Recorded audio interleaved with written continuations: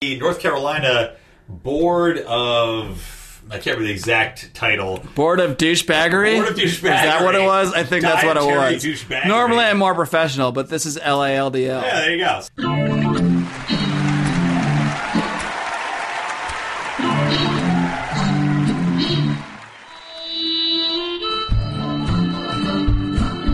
Welcome to the Lions of Liberty podcast. Here is your host, your guide, your shining beacon of liberty, Mark Claire. Welcome, friends and fans and family. I don't know if I have any family listening, and maybe some second or third or fourth cousins. Maybe my dad's listening, hopefully. But we are back here at the Lions of Liberty podcast, and this is episode number 83. But it's not just episode number 83. It's another edition of our oh-so-fun and fabulous feature, Libertarians in Living Rooms Drinking Liquor. You may now proceed to a slow clap.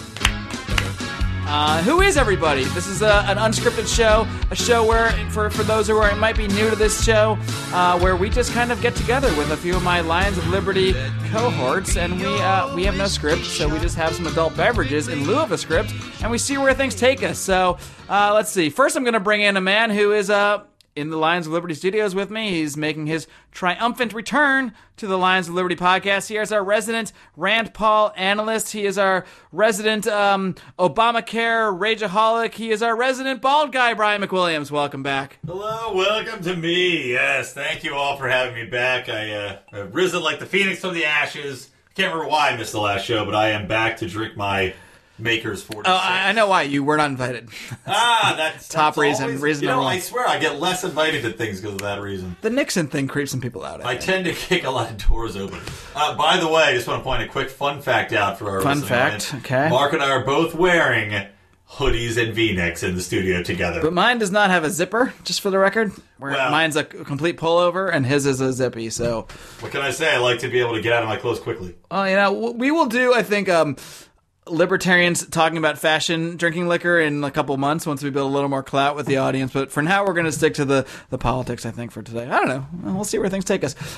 Who else should join us here? Let's see. Why don't we flip the old city searcher here? Is that what we call it? Philadelphia! We're going to Philadelphia, and we're going to bring in JB Lubin. JB, what's up? Hello, everyone. I need to come up with a better name than city searcher, I know. For America's birthplace of liberty, Philadelphia, you know? Yeah. Home of the Liberty Bell. Yeah. The birthplace of liberty. Not your birthplace, though. Isn't that right, Not my JB? birthplace. I'm from New York, but I call Philly my home now. You can tell by his close accent. enough. It's close New enough. Yorker. JB Lubin, I already skipped one question with us two, so we're going to get all three of us out here. Then we'll bring in our fourth mystery guest. JB, what are you drinking over there in Philly? I decided to switch it up. Normally I'm a whiskey man, but I decided to go with rum tonight. Some rum Barbancourt, 15-year. Just It's wanna make probably sure the you best rum I've ever had. Gonna make sure you get a good hangover tomorrow. Yeah. That sounds delicious. You know what the best rum I ever had is? This is not like a joke. I wish I had like a good punchline coming. No, it's called Florida Caña. It's from Nicaragua, where I'm going in just a few days. But maybe I'll try to bring some back and have it in our next session. I would say for you guys, but you can't like sip it over Skype, so not going to happen. Brian might be able to have some. Speaking of which, Brian, what are you drinking? We never addressed that oh so crucial question. Oh, I slipped it in so smoothly earlier you didn't even realize. Oh, really? It's Maker's 46, a delicious birthday present that I was given. Actually, this is the second Lions Liberty in a row I'm drinking birthday whiskeys. The first was the bourbon you gave me, and now this bourbon. So, right. Can I say, bourbon makes for excellent podcasting. Well, that's the good thing about having alcoholic friends, because the gifts are so much easier. You just get them booze, and you're done. It's fantastic. And I, myself, am drinking a Dewar's Blended Scotch Whiskey, 12 years. That's it. Yummy. All right. Let's end the mystery now. Let's bring in our fourth guy. Screw the city searcher. I don't even need it to know I'm going to beep, boop, boop, boop, boop. Pittsburgh. And then I made the noise anyway, because whatever. Odie, John Odermatt, Pittsburgh. What's up? Mystery solved. It's great to be back. Mystery solved. You're not even the mystery, because there is an actual mystery guest that we might hear from later on, but we'll get to that if and when we come to it. Ooh. Oh, anyway, so yeah, if you're new to the show, basically what we do is we talk about what we're drinking, and that's about it. But no, we do actually get to some other stuff. We talk about some politics, some current events, and I don't know. As I mentioned, I don't have a script, I don't have a plan. So does anybody else? You didn't ask me what I'm drinking though, so you missed the first crucial question. Mark, you're drunk. See, no one ever see.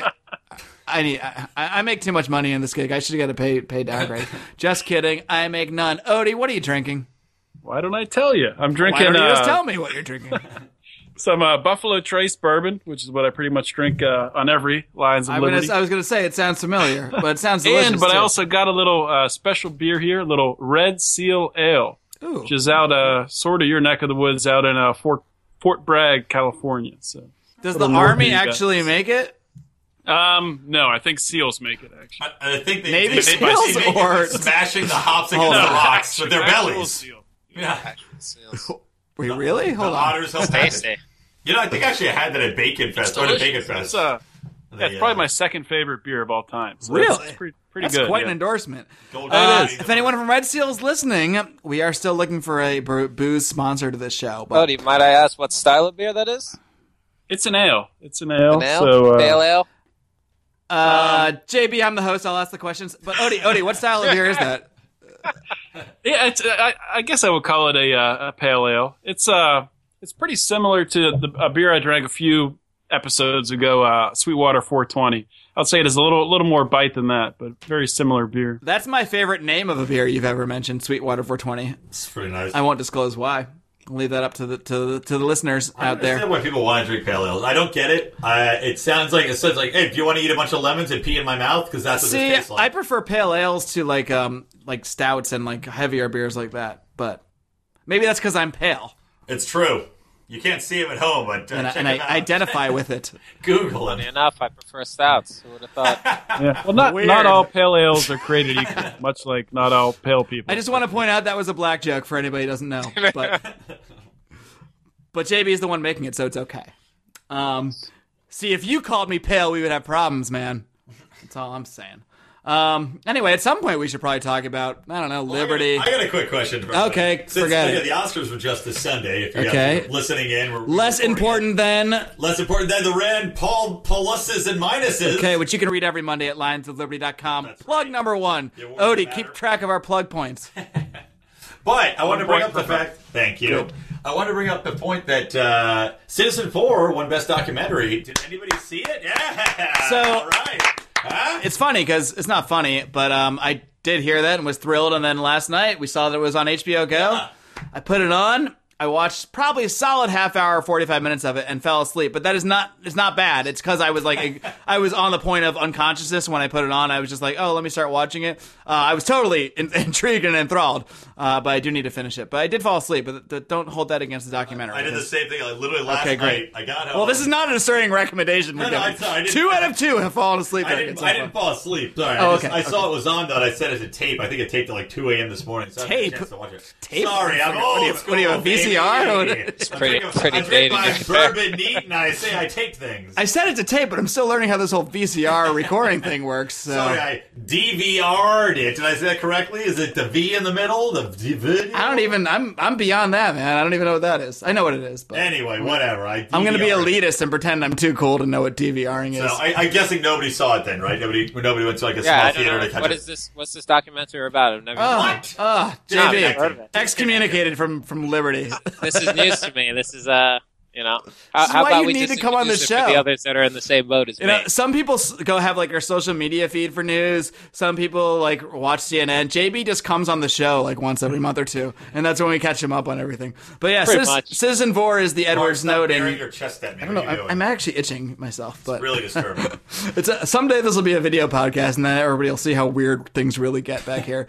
But yeah, basically, Citizen 4 is the Edward Snowden documentary. I believe Laura Poitras made the documentary as well, right? She was making it as she went. So there's actually footage of Edward Snowden seeing the Edward Snowden story breaking on CNN and his reaction to that. So it's pretty crazy because I don't think he even expected the mainstream coverage. Maybe this is a good place to actually start talking about politics and liberty. Was and stuff. it ever in the theaters though? I don't remember hearing anything about it. No, it's an HBO production. I don't think it was. No, it wasn't. They did a limited run around because they did different film festivals. Like I know it won Best Documentary at the New York Film Festival, and then I think they did very small runs. So they do a theater here, a theater there. But yeah, for the mainstream, it did not get a national distribution though. So yeah, HBO's. I mean, more or less, they've got the premiere of it. I mean, I doubt it's a coincidence that it was tossed up on their on demand like the day after it won the Oscar. Yeah. But it worked. I clicked on it. I would have clicked on it if I'd saw it any other time. It was the first time I actually saw it where I could actually just press a button and watch it. I was actually shocked as hell that they didn't try to do some sort of... it'll probably be in theaters still, but I was really surprised, especially when they won the Oscar, they didn't do some kind of theater rollout. Because I'll go pay to see that. Well, I feel like when it first came out, they did it's going to be in 2 theaters in LA and New York and that kind of thing. But it's not the kind of thing that's... it's not a big money maker. It's not the kind of thing that's going to be in every theater in the world or anything like that. I mean, it should be. It should be the issue of utmost concern. Yeah. I'm actually speaking to a guy in a couple of weeks who, when he was 14 years old, just 2 years ago, he's 16 now, he saw this story break, the Edward Snowden NSA story break, and it got him really interested in politics, and he joined Restore the Fourth. It's something we've talked about on the show before. I had Pablo Serrato on to talk about that. But he joined that group, and now at the age of 16, he started a group called Project Digital Privacy, which is aimed at just curtailing local police spying. And this is a kid who's 16 now. I mean, what were you guys doing at 16? That is unbelievable. I was probably in a gutter somewhere. I don't know. You were? Whoa. I never realized. You live in Pittsburgh. I never realized how Not when I was 16. Probably when I was more like 20. But yeah. 16, okay. I was probably just doing stupid stuff. Yeah, just driving around. I don't know.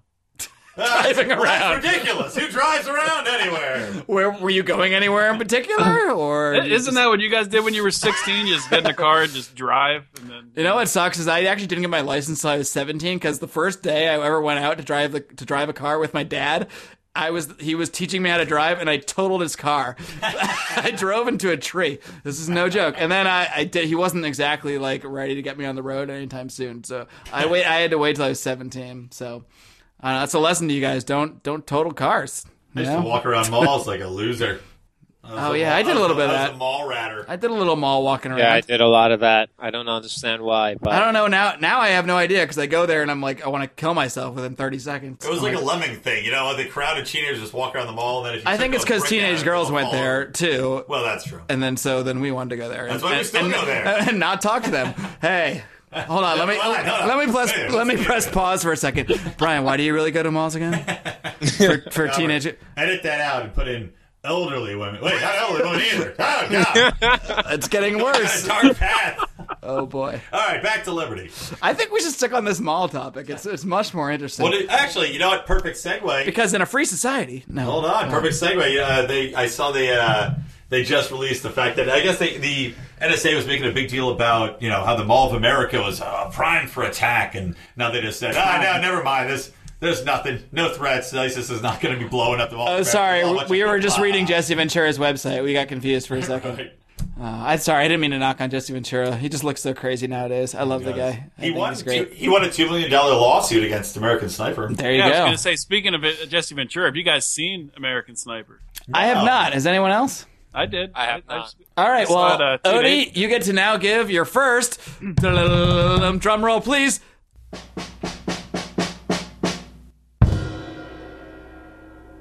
Odie movie review on Lions of Liberty podcast. Let's go.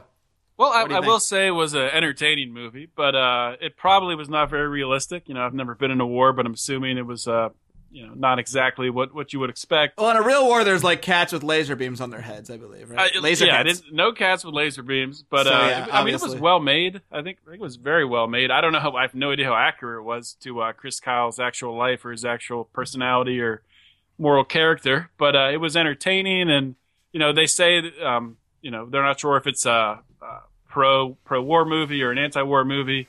It's just a war movie, but I would say it's probably definitely leaned pro-war to me. I got that vibe watching it. It's interesting because I haven't seen the movie. I do want to see it because I think Clint Eastwood's an amazing filmmaker. But Clint Eastwood, there was Michael Moore and all these guys coming out saying it's, they're anti-war. It should be an anti-war movie, but people are taking it as a pro-war movie. But Clint Eastwood actually came out and said they're right. It should be taken as an anti-war movie because that's the way he sees it, which is interesting. Which I didn't necessarily expect him to say. So I think he was just. Yeah. I think he was just trying to. I don't think he even was trying to portray it with a political stance. Really, I think he was trying to portray Chris Kyle for who he is, warts and all. And whatever. I can't comment more deeply than that because I haven't seen it yet. But one thing, it does come across pretty well just how freaking insane. It is it would be to be in a place where there's a war going on. The raiding of houses, shaking down of families. You get a visual of that that's, pretty in your face. So it really does. It puts that a little bit in perspective.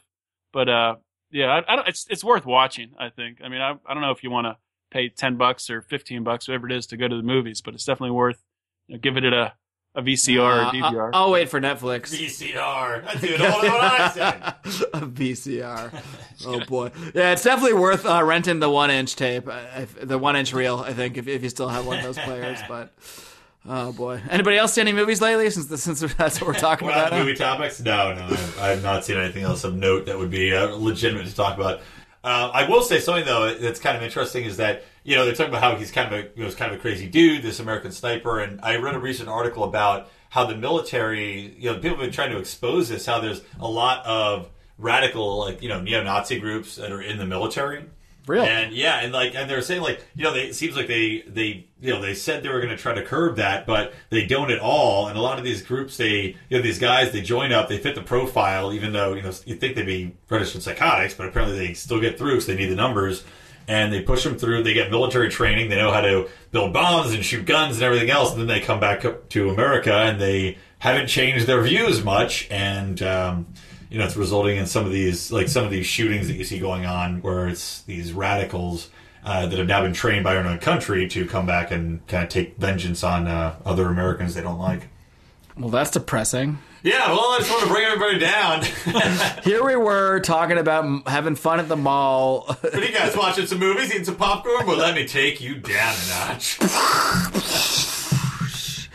And the show has reached a new low. Only, 16 minutes in? Yeah, it doesn't take long, usually. Does not take long. Longtime fans of the show will know that. What else is going on? What's in the news? I literally don't know. I don't watch the news. So someone tell me. Here you go. I'll tell you one day, because this article got a lot of attention on the website. Plug number 2. Oh, right. This guy's just playing for plug points. That's all I'm doing, man. I'm trying to up my article links on Facebook.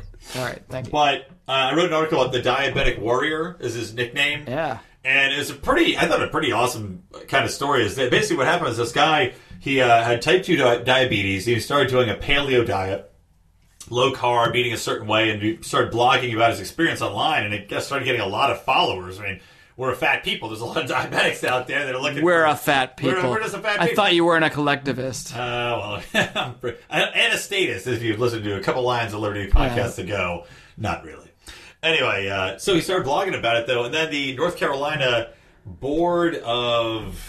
I can't remember the exact title. Board of Douchebaggery? Board of Douchebaggery. Is that what it was? I think that's what it was. Douchebaggery. Normally I'm more professional, but this is LALDL. Yeah, there you go. So they cracked down. They're like, hey, no, not allowed to publish anything. Can't write about this stuff anymore. You're telling people dietary advice and you're unlicensed, which, of course, is ridiculous horseshit. Now, look, I don't know anything about his specific advice, or if it's remotely accurate, or if it's good advice for people to take, all of which is irrelevant. Because, this guy is just out there really detailing his own experience. He has diabetes. He changed his diet in certain ways. He changed his exercise routine in certain ways. And he's just telling people what worked for him. He's not, as far as I know, claiming to be a doctor. He's not claiming this comes from advanced medical research or anything. If he was making claims like that, you could argue he was perpetuating fraud against people, even though he's not even selling anything anyway. But, it's a matter of just, he's using this website, his own property, to speak about his experience, and there's really no rational way that I think anyone can justify not allowing someone to do that, even if their advice is completely wrong. What do you guys think about that? Do you think people should be able to say whatever they want, even if it's completely bullshit? And I'm not saying his advice is bullshit. I don't know. Obviously, the board of douchebaggery seems to think so. Who wants to go? Jamie, that's a cue for you guys. Me? Whenever I say you guys, I'm not talking to Brian. I can chime in here. All right. Sure, of course, I think he should be allowed to say whatever he wants to say, you know? Like you said, you bring up a very good point. He's not, I guess, fabricating some type of position of authority, saying, like, he studied this for dozens of years or anything. He's just telling his personal story. And if you buy into what he's saying, then more power to you. If you don't, then you can find something else. He's not, I don't think there's any type of, like, what's the word I'm looking for? Fraud? Fraud, yeah, maybe fraud, or, like, there's malice? no underhandedness involved in what no he's trying to malice. do here, you know?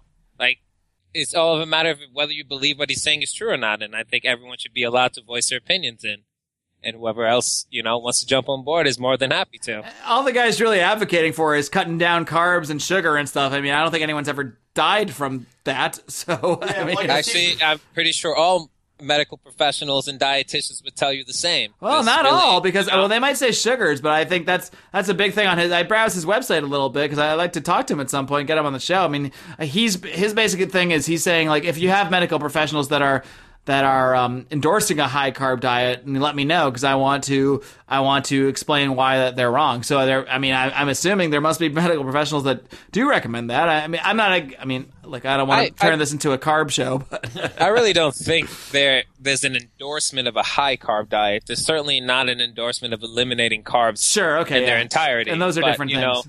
know, I would say most dietitians think the average American takes far too much carbs, you know.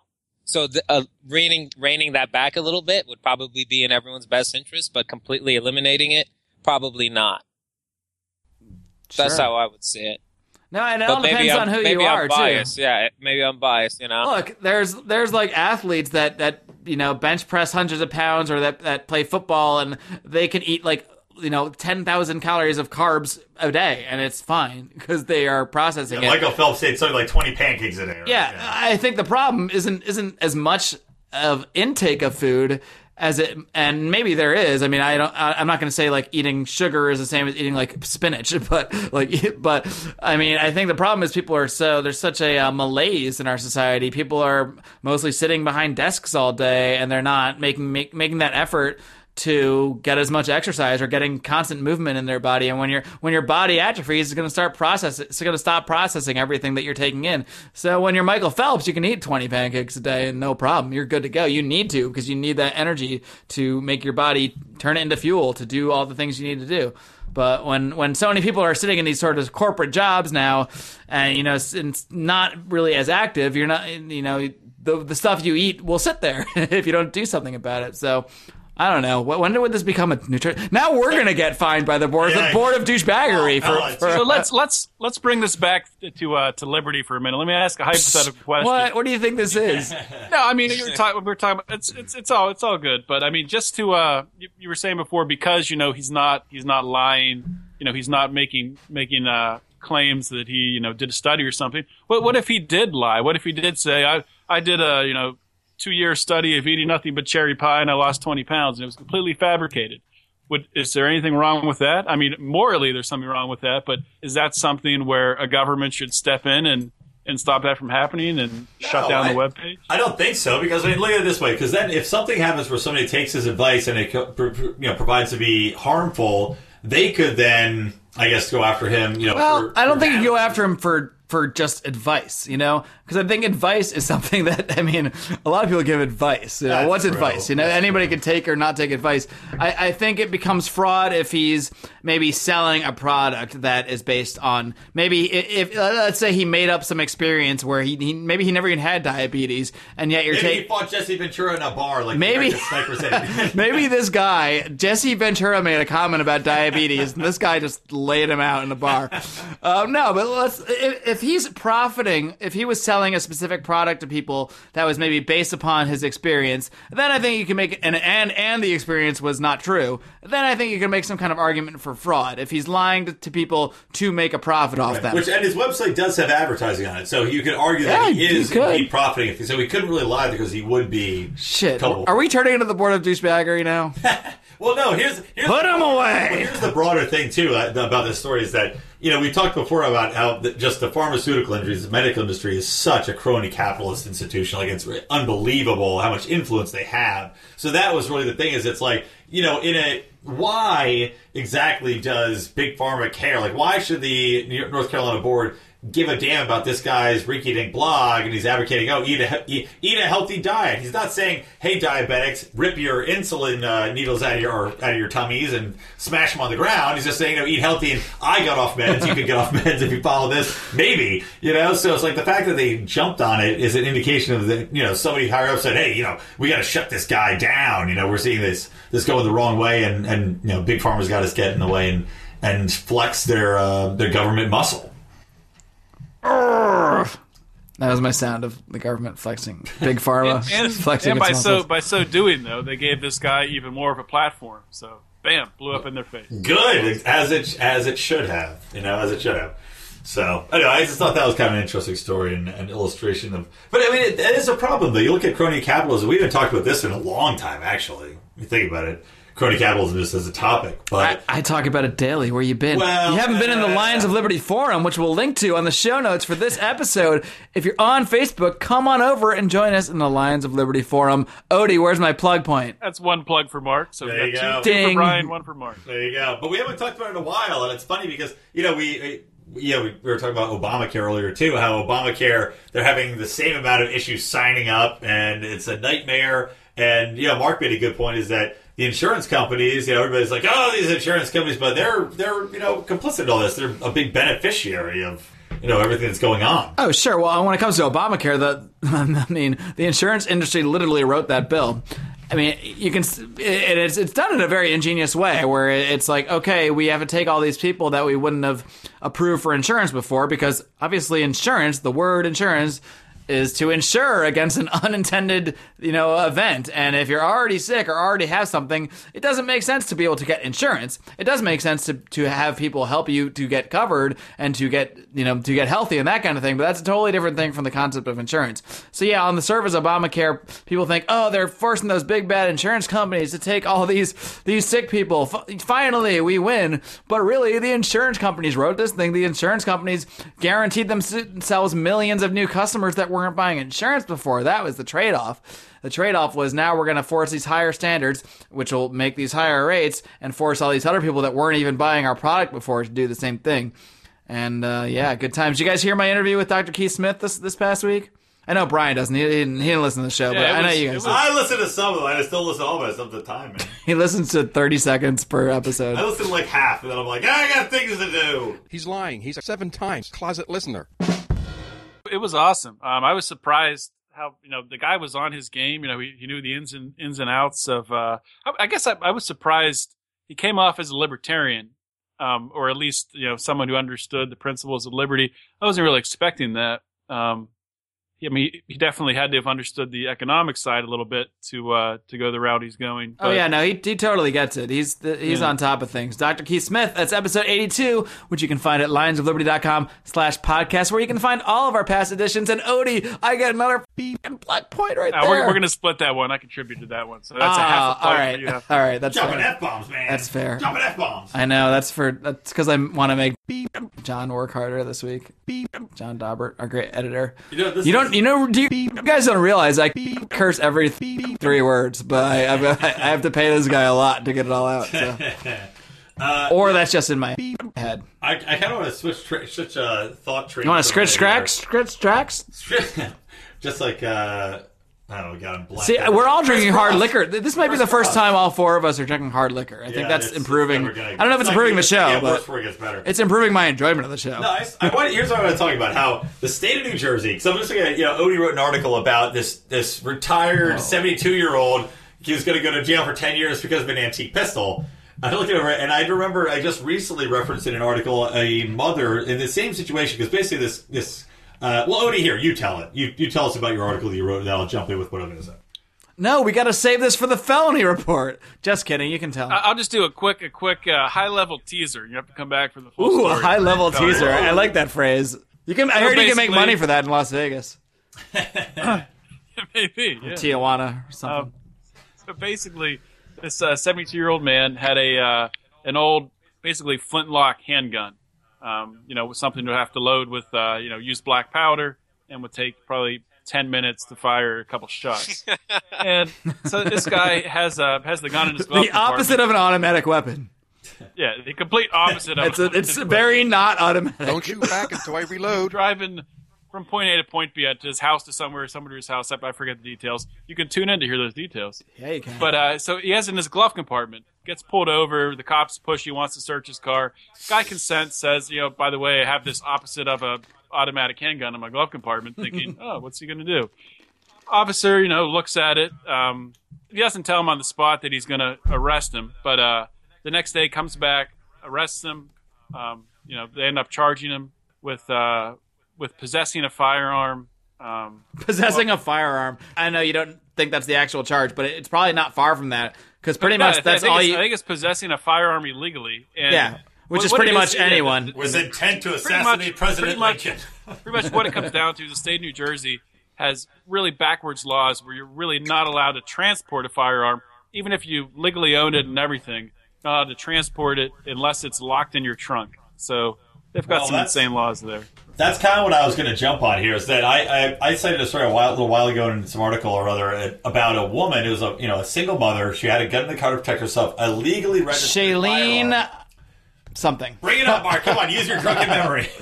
Yeah, exactly. And so she had it legally registered though to have a handgun, and she had a concealed carry permit and everything. And she got pulled over for some minor traffic violation. The cop, pulls her. She goes, "Be responsible." Proactively, and she, I think, lived in Pennsylvania. So she was across the border in Jersey with her daughter.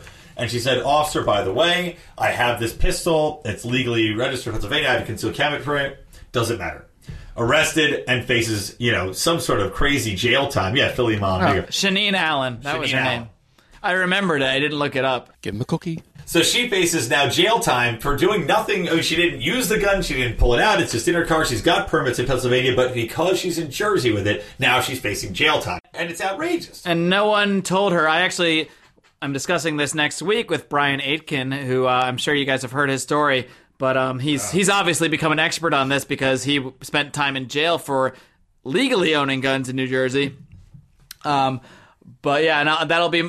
Actually, the next interview, this coming Tuesday on the Lions of Liberty podcast. That's a plug point for Mark. Yeah, that wasn't even intentional, but I'll be speaking with Brian Aitken, the author of Blue Tent Sky, and to give the extremely quick version of his story. Basically, he was in New Jersey, and he had moved there from Colorado with guns he purchased legally there.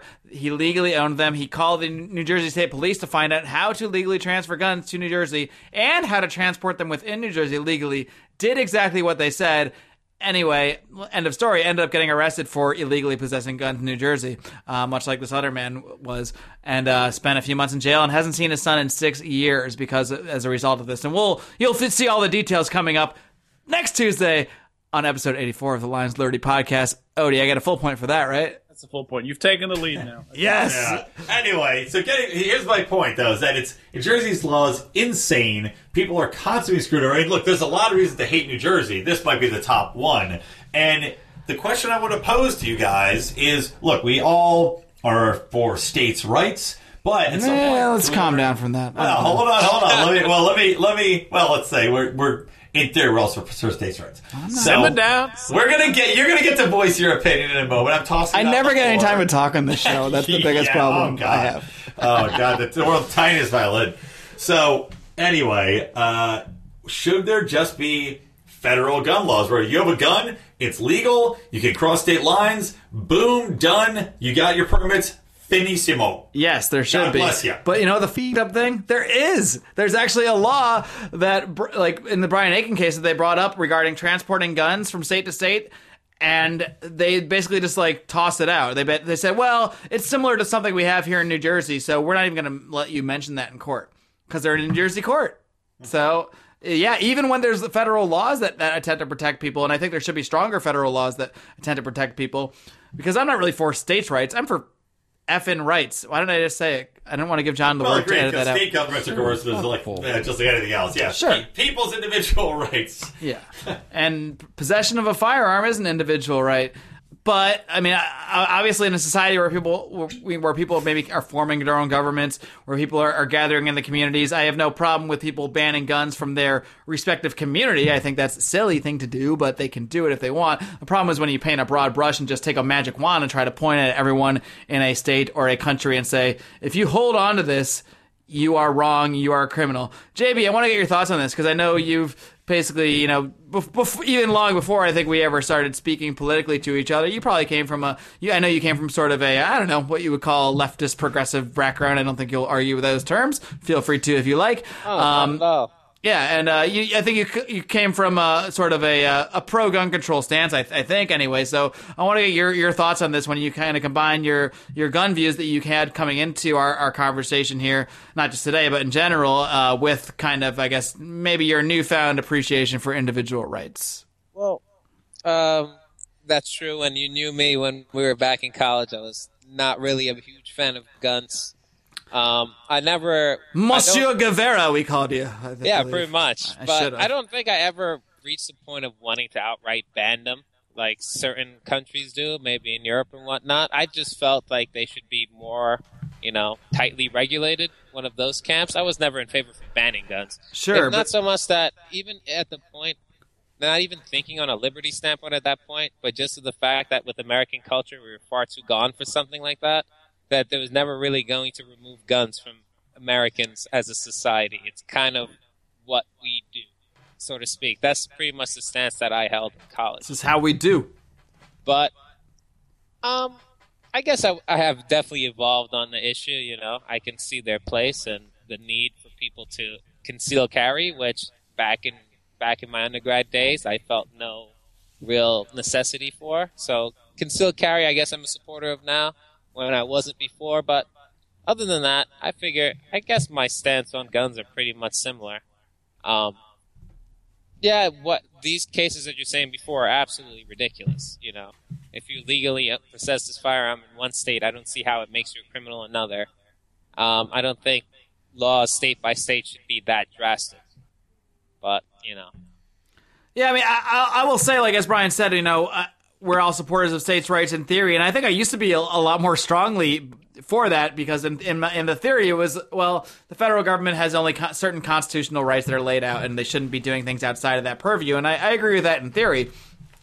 Same time, if a state, New Jersey, whatever, California, whatever state, is violating someone's rights, I think that is a proper role of an ideal federal government, even if we don't like the way ours is formed, the way it's funded or anything, to protect the rights of its citizens. That should be the role. That should be the only role of a federal government. It should be something that's contracted out to protect rights when a state or a local community is not doing so. And I think we should applaud when the federal government does that. They don't do it very often, so I don't have that much to applaud. But they should. And there's talk of federal laws which would protect people like Shinny and Allen, who was going state to state, with her concealed carry. But then it kind of throws out all state laws with concealed carry, and I think it's not a problem to me, but it's what some gun control people would say is a problem and why you can't allow a federal law like that. And I think stuff like this, Brian Aiken, I know, is trying to go to the Supreme Court with his case eventually. So this will be very interesting going forward. But it seems like gun laws. There's been the Heller case recently. I know there was a similar case that doesn't liberalize gun laws quite as much in Chicago, but it does seem like the trend is for lesser gun restrictions on individuals, not the trend in New Jersey at all. But quick question on the Brian Aiken thing, and yes, you don't have sir. to answer now. Maybe he covers it in the podcast. But my answer is going to be listen to the interview on next Tuesday on the Lions Liberty podcast. Give a high level teaser. Ooh, I'll answer them without having any idea what I'm talking ooh, that's a good. I Maybe like we'll it. try I that. like it. So, I'll be playing the role of Brian Aiken. Brian Aiken! Who sounds And the voice of remarkably, Nixon. like President Nixon. It's the only impression I Brian do. Aiken is gonna challenge this challenge the ruling at the Don't quote at me the on that. Supreme Court level. He didn't say that in our interview. Anyway, he didn't, maybe he said it, maybe he did, maybe he said something similar to it. His real focus is on reuniting with his son, so I think that's Right. where his. That- but I know he has one felony charge pending that has not been relieved by the state of New Jersey. The others have, and I think his intention is hopefully to press that. Okay, a that's little what I was bit going to more ask. with it. I thought all of his charges were No, pardoned, but that's not okay. no, he was not pardoned at all by anybody. I thought Governor Christie pardoned him. No. Well, you'll hear this in the interview. My high-level teaser is he was not pardoned. He actually had his sentence commuted with no pardon, and that was his request. He did not want to be pardoned because a pardon relieves you of your crime that you've committed, and he has not committed a crime, and he did not want to have a statement saying, I relieve you of a crime. So he got his sentence commuted. He got out of jail. He got no felonies removed from his record. Instead, he fought the felonies in appellate court afterwards, and he got, I believe it was 2 of the 3 taken back. The one was concerning hollow point ammunition. Okay, well maybe that's the one that's still pending. Are you guys ready for the worst joke ever? Hold on, I have to make the worst joke ever. Because I think Governor Christie probably, a lot of people thought that he pardoned him, when he's in the buffet line trying to squeeze by. And pardon. Governor Christie. Tune in. Squeezing by anybody. I thought it wouldn't be good. I have something to add on to my statement there. How can you top the Governor Christie buffet line this joke? Is something I was just kind of mulling over here because I felt a little hesitant when I was expressing my gun stance here. But I think it's coming from a position that I see a lot of people who are advocates for guns making a lot of what I would say disingenuous statements about it and owning guns in general. And what reminded me of it was watching the Free State, the New Hampshire documentary. I actually watched that. I forgot what I watched it on, but I was watching that, and they came to the point of gun control, how it's practically non-existent in New Hampshire, and talking about how New Hampshire is such a crime-free, polite, quote-unquote, polite society, that the old adage, an armed society is a polite society. And I find that stance, that a lot of pro-gun advocates have that stance, to be completely disingenuous. Because it leads me to think that they think gun laws, as they are, as unconstitutional or against civil liberties as they may be, were created in a vacuum. New Hampshire doesn't have, whether or not New Hampshire has these strict gun laws or not, compared to a state like New York, where I was born, kind of is born from the fact that there's a lot more violence in my state than New Hampshire. Back in the 60s, before the rise of crack and a lot of gang violence in New York City, they didn't have very many. Their gun laws were probably pretty similar to that of New Hampshire. But as New York City got more and more violent, the gun laws that were put in place were reactionary. I'm not saying. Can I make a counterpoint real quick to that? Let me just finish. I'm not saying that it's the proper course of action, but I'm saying that these weren't created in a vacuum. And New Hampshire's never had the level of violence a place like New York City has had. So why would they know anything about why these laws came about? No, I think that's a fair point, because I think we often see laws that are reactions to real things, even if we disagree with the reaction. Like Obamacare, I think, is a reaction to a legitimate problem of healthcare being, extremely expensive and it being out of the reach of many people. And Obamacare is a reaction to that. I disagree with the reaction, but you can understand the reaction. And I think it's a good point because, yeah, sure, New Hampshire doesn't have strict gun laws. New Hampshire never had a high murder rate either. And their culture is different. Yeah, exactly. You've never had to deal with the level of crime a place like Newark or Camden or New York City. And that doesn't make the gun laws right, but it puts it in more context. Right. Exactly. That's not what I'm saying, but I'm saying you're not really trying to understand where these laws come from. Yeah, it's not apples to apples. It's apples to peaches. I have a problem. Well, Mark already said one of the points I was going to make is that a lot of laws are made in reactionary situations. Like you saw after the Sandy Hook incidents and stuff like that, people were like, we need to ban all the guns forever, because of one incident. So that sparks a lot of things. But to your point, I mean, yes, there's violence, but the thing is that, and a lot of people always cite this, they say, okay, we have to ban guns because that'll stop the guns from getting to the criminals, but it doesn't. The people that are participating in gun violence are still going to get guns. I mean, that's what I don't get the disconnect there logically with people who are like, we need these strict gun laws because then, crime's going to drop, which, by the way, factually, violent crime has dropped exponentially. It's down this year. Last year was a slight rise, but it's been down year over year, a pretty impressive amount. So there's not a lot of violent crime against cops. But anyway, what I'm saying is that, the criminals are going to get the guns. It's underground. A lot of these guns, they're not going to gun stores and they're not walking in and saying, hey, I'd like a gun, please, and then walking to the next store and robbing it. They're getting them through underground means. They're getting them from people that are from illicit sources in the black market. And all these gun laws mean, and we've talked about this before, is it's forcing something into the dark, into the black market. If you have open society where everybody can get a gun if they want a gun, then these people, if they want a gun, they're going to get one. And they're going to take it and they're going to be actually registered because they're going to buy it legally. And if they don't buy it legally, then a gun law is not going to stop them from buying it illegally anyway. Yeah, thank you. That was weird. I don't know what happened there. That's a perfectly valid point and one that I agree with. But all I was saying is that if an armed society is a polite society, how did these societies get so rude in the first place? Because these gun laws weren't in existence since 1789. Nothing was stopping anyone from getting a gun in New York City in the 1950s. Well, it's like anything. I mean, look, if you look at anything like that, where there's something that can be exploited, people are going to exploit it. And certain people might have a violent tendency. So they're going to exploit that violent tendency for as long as they can before there's a reaction. That reaction might have been that, in New York City's case, it was basically, I think, stemming from a lot of mafia violence. And then, of course, like you said, like crack epidemic and then gangs, the uprising of gangs. But that doesn't necessarily mean that you can legislate it away. I don't think that solved anything by putting these gun laws into place. I agree, but I'm just saying I'm just saying the absence of gun laws wouldn't have made anything better either.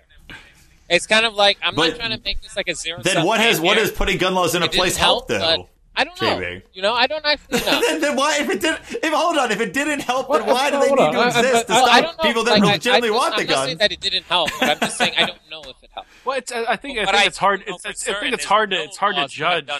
I'm not saying. I said I don't know if it helped, and if it did, to what extent. But I know for certain that complete absence of these laws would have done less than having a law. You don't know that, though. So you don't know that. You're saying because we can't. 20, 30 years of New York gun laws, not a single weapon was kept out of the hand of someone who was going to commit a crime with it. Not a single. You know what? One of the biggest movements in New York City that changed. They always cite this broken windows theory for everything. And that was even like a government crackdown, a police force crackdown on minor crimes that they said had dropped the crime rate dramatically in every category. And that was basically like stopping people from jumping turnstiles and stopping people from spray painting the walls because society there had just gotten to the point where people were like, who it? Who gives a beat? And seriously, that's what happened. From there, I harbor that sentiment myself sometimes. Right. You know what I'm talking about. Once that society, they said, okay, we got to stop this and we had to set an example. And then it actually did curb that and it did turn it around from a philosophical kind of standpoint. People say, I probably shouldn't. I could, take a dump on the sidewalk, but I probably shouldn't. Now, gun laws can be the same thing. If you have people that are responsibly owning guns and everybody's got a gun responsibly owning it, then it does set a statement. And it does say, you act a certain way. You act responsibly with this firearm because you don't know who else has a firearm. I mean, New Hampshire is a good example of that. Not everyone has to own a firearm. I think that's sort of misleading. I mean, right.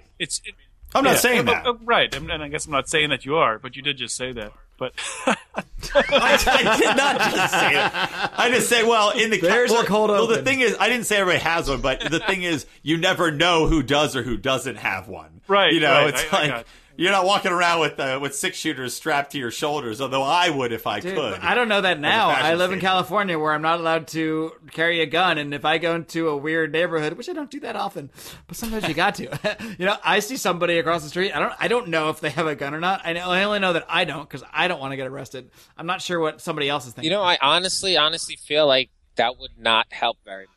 What? Like you're saying, you don't know. Mark, moving into your neighborhood? No, I agree. For example, let's say, Mark, you're walking through some sketchy neighborhood, and you live in a California where there's no gun laws, everyone's allowed to conceal carry, no permit, whatever. If you want a firearm, that's your prerogative. If someone actually wants to cause you harm in this sketchy neighborhood, we'll call it, what's to stop them from just shooting you first or ambushing you? Oh, sure. Anybody could. Like, think about World War II. How many millions of people died on either side who both had guns? Just because you have a gun doesn't mean people can't kill you. Well, I don't know if that example works. For example, not excluding people just running up and just shooting people first. I mean, it would sort of mitigate against the escalation of arguments in some instances when you don't know if someone has a gun or not. I mean, now in California, a lot of places we're not allowed to own a gun. I mean, people who have a gun illegally know that you don't have a gun.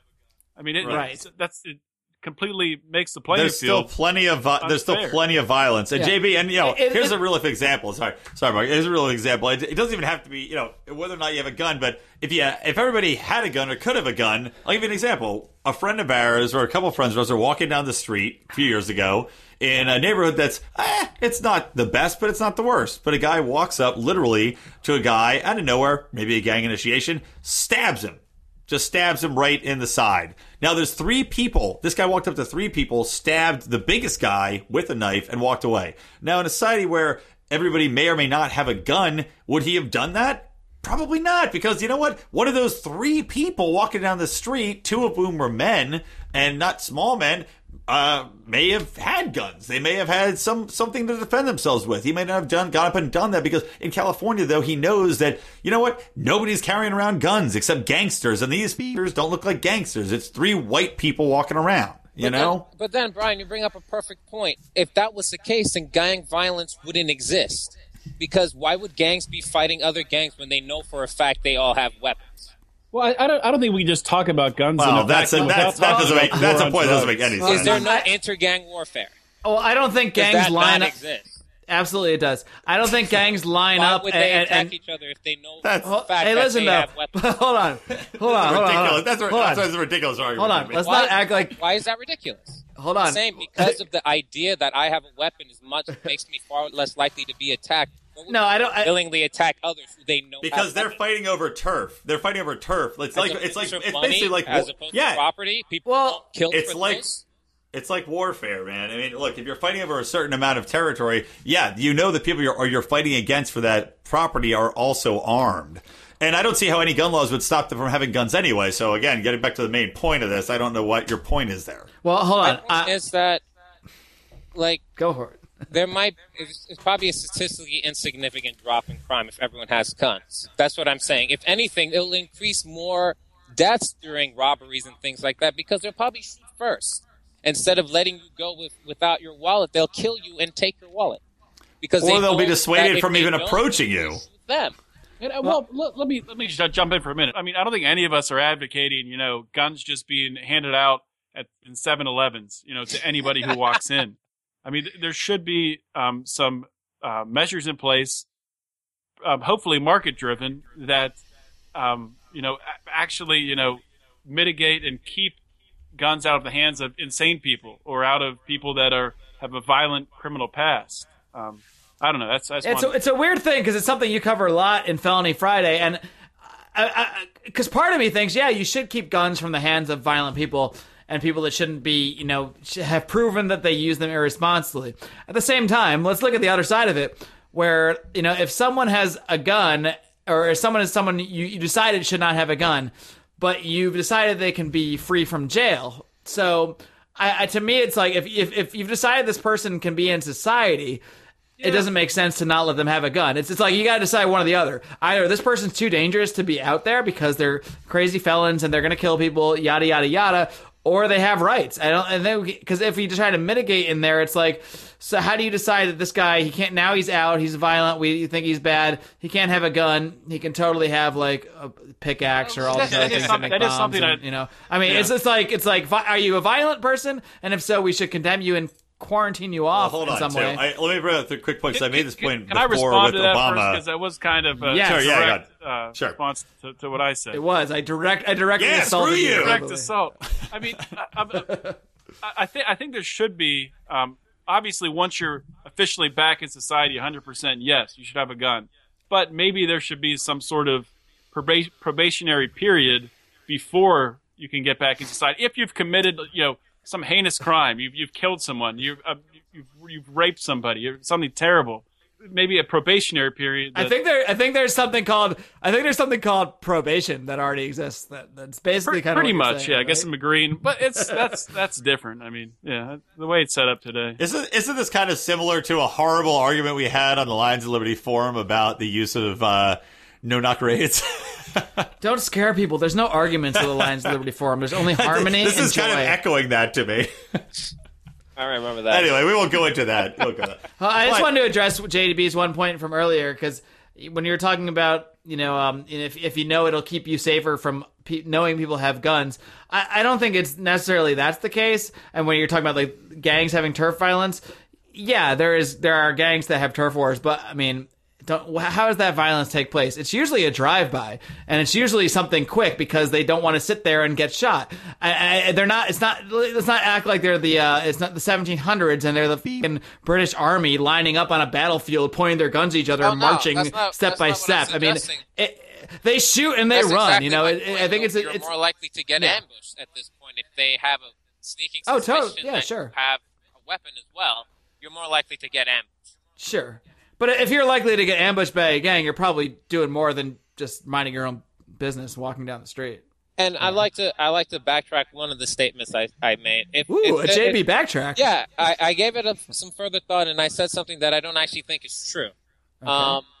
There would be a statistically significant drop in robberies if the idea was that everyone was carrying a weapon, you weren't sure. Because I imagine most people who commit robberies, maybe less than people who are, drug kingpins, are a bit more cowardly, and there might be less robbers due to the fact that there's some people who don't want to risk their lives doing this. But there will still be people who are willing to risk their lives, and most likely robberies will lead to death.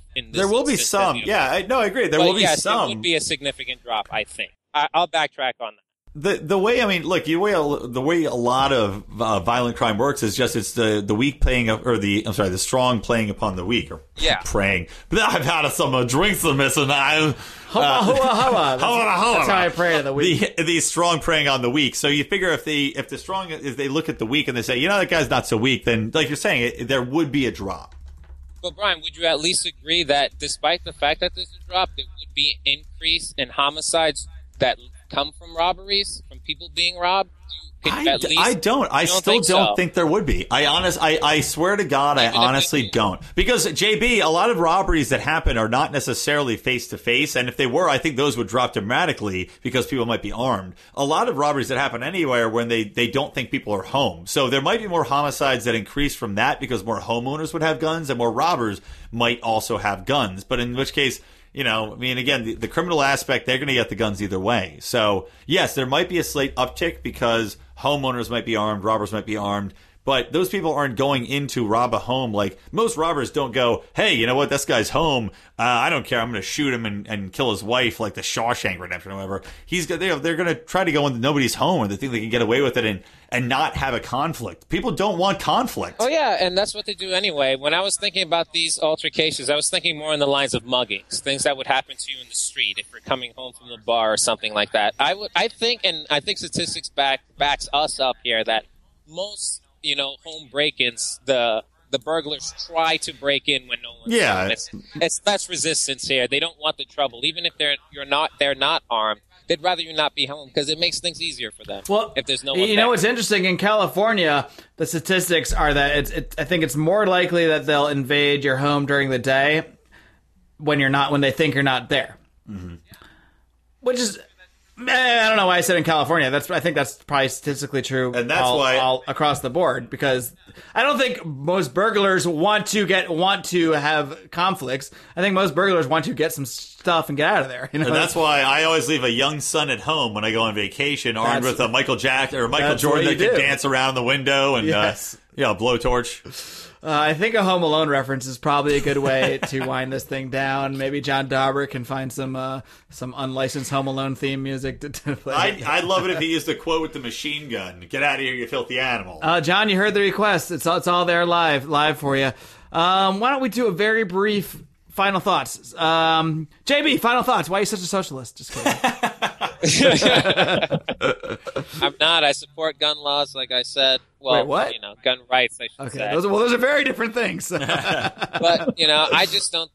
I support every individual's rights to own a firearm. I just don't believe in the rhetoric that's used to support it. And I think that's a very fair viewpoint. Just the liberty aspect is enough. You don't need to beat me with a bunch of things that are probably not true.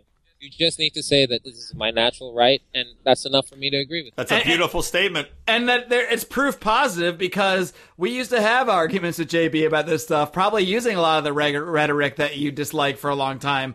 And you know what? You don't need to make those arguments at the end of the day. Once you can make a natural rights argument, and you can make that one effectively, you don't need to make all the other arguments all day long till you're blue in the face about the issue X, Y, and Z. You can just make the one argument, and that's what makes liberty so wonderful. And there you go. You've all wasted your time listening to the last 20 minutes of this podcast. If you were drinking along. Well, we got in so many teasers, though. High level, True. I might add. High level teasers. All kinds of HLTs, our new thing here.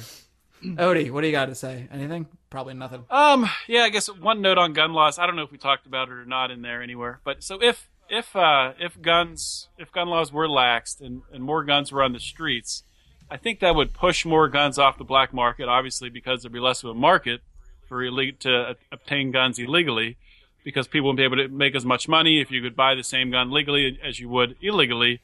Thus, there would probably be more guns that robbers have that are legally owned and have a record of being bought. So probably people would be less likely to commit a crime with a gun that they are documented in purchasing. And that's my reasoning for why gun laws should be thrown out. But I'll stop with that. All right, I'll give the last word to. Did that make sense? I think I wasn't listening, but I'll go back and listen afterwards. I was thinking about what I was going to say for my email. own final thought, so I don't know. All right. I have no idea.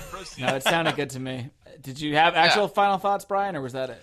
My final thought is just that I'm so tragically saddened by the fact that our special guest didn't show up. I really thought he was going to kick in the door Kramer style and stumble into the room, but we were expecting our resident legal counsel, one Rico, to be here, and tragically he was delayed by Southwest. So I'll just say, damn you, Southwest! And that's my final thought. Everything else is pretty much been said. All right, well, we'll have to try to get our resident lawyer, Rico, in for next time. But until then, folks, how long of a pause do I need to give to get you guys ready to join me in the soliloquy? Guys, all I want to hear from you guys is to give some advice to our listeners, and that is, of course, to live long Get the hell out of here. I'm going to give you to the count of 10 to get your ugly, yellow, no good keister off my property before I pump your guts full of lead. All right, Johnny, I'm sorry. I'm going. 1, 2, 10.